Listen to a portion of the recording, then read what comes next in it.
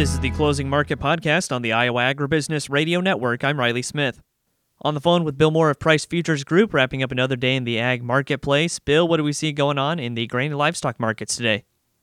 It's kind of a day of consolidation. Here at the end now, we're looking at corn up about a penny. At one time, it was up about 3, and at one time down about 4. Beans are down a couple. At one time, they were up 3, and at one time, they were down 15. So a nice comeback by the beans. Wheat market's up a penny. At one time, it was up 6, down as much as 5. So what's got the market kind of consolidating? There's a couple things that are contrasting for like beans and corn. For instance, the export sales came out at 730.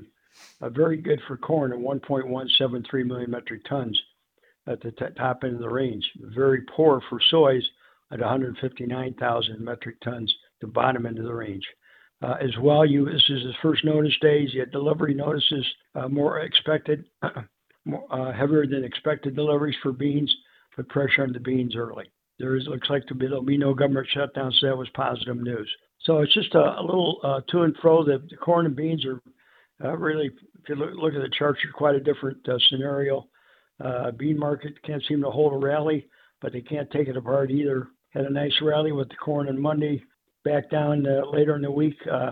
New lows today for the movement back up close to steady today. So consolidating right off the lows. The corn market, on the other hand, had a key reversal on Monday, and it's honoring that, respecting that so far, backing it up with looks like maybe steady to higher close today.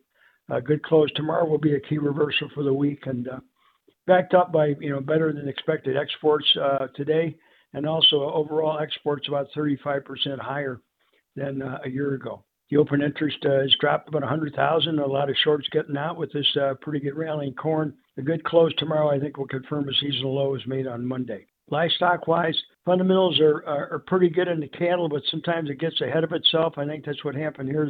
We all know the supplies are tight. Demand will be good into the Easter weekend, but the market has been trading on that for a while, and I think it was dialed in, and the market got ahead of itself.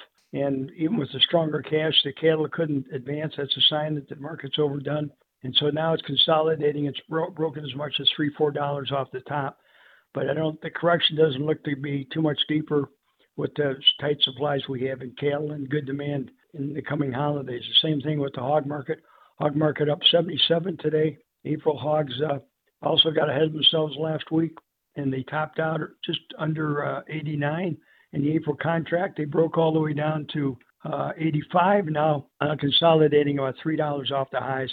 Again, pretty good fundamentals, but sometimes they get dialed in.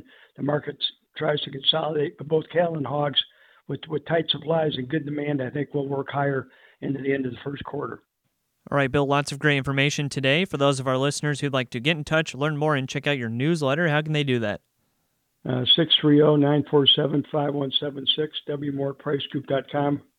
or www.pricegroup.com, company website. Else is Jack Scoville and myself. We've both been here a long time. We'd love to help you out. That again was Bill Moore of Price Futures Group. We'll go ahead and take a look at the closing market prices. March corn up 2.5 at 4.15 3/4. March soybeans down 5 3/4 at 11.28 1/4. March soybean meal up to even at 3.33.30. March soybean oil went unchanged at 44.66. Chicago wheat up 6.5 at 5.77 1/2. Kansas City hard red wheat up 7 1/4 at 6.02 3/4.